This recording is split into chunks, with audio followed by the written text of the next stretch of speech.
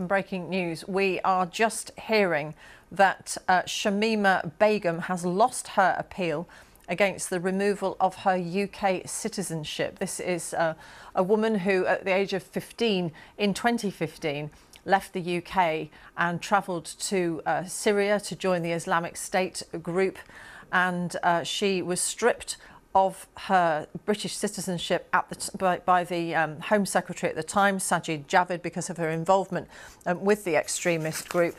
She has appealed against having her citizenship stripped, but she has now lost that appeal. Let's speak to Anthony Glees, a security expert from the University of Buckingham. Thank you very much for joining us this morning.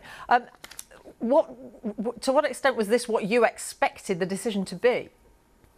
Well, it is very much what I expected the decision to be, and I hope it sort of settles the matter. This is, of course, a tragedy for Shamima, but it is also much more of a tragedy for all the people who lost their lives at the hands of the brutal, sadistic, so-called Islamic State, whom she supported.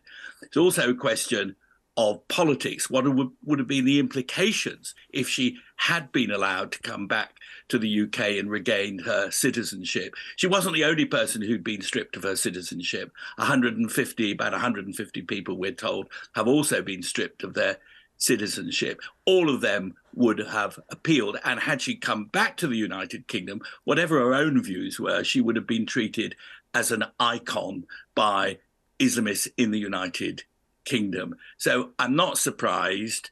The politics of it were wrong, but the bottom line is this is the law, and all of us believe in lawfulness.